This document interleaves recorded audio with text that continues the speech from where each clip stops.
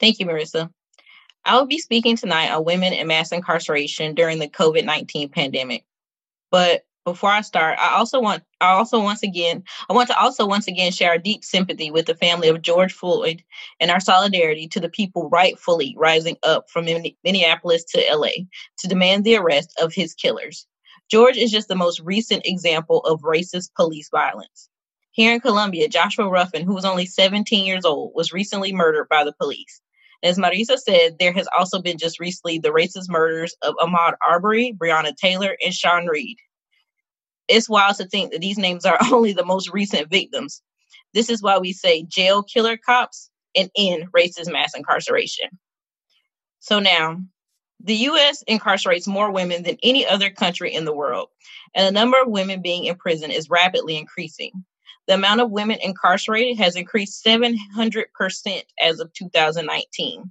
Women and girls are being locked up for nonviolent crimes, and more often than not, just defending themselves and trying to survive. For example, Willie Mae Harris was sentenced to life in prison for killing her abusive husband in self-defense in 1985. She sat in prison for 34 years, and now, at 74 years old and blind, she was finally granted parole in March of this year.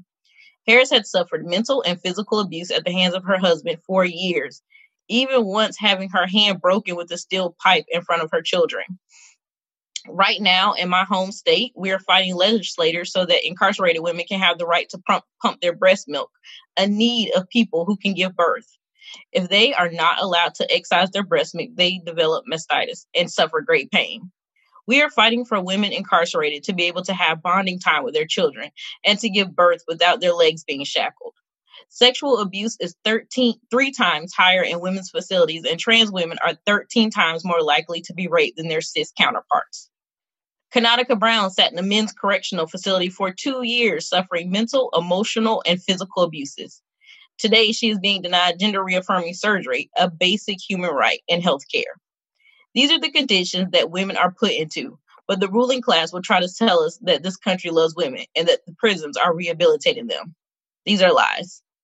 Our children are not even safe from hypercriminalization or the racist, sexist systems that shuffles them into prisons. Black girls are systematically pushed out of schools and shuffled into the prison system. We don't have to look too far back for examples of young girls being treated like they are nothing. I want to remind you of Centoya Brown, who at 16 got 51 years for fighting back against the man who raped and sex trafficked her. And she served 15 years for fighting back against her abuser.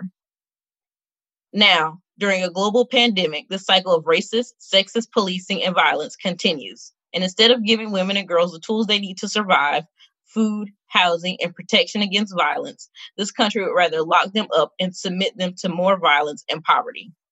We must stand in solidarity with incarcerated women and girls and call for their release from all jails, prisons, and detention centers.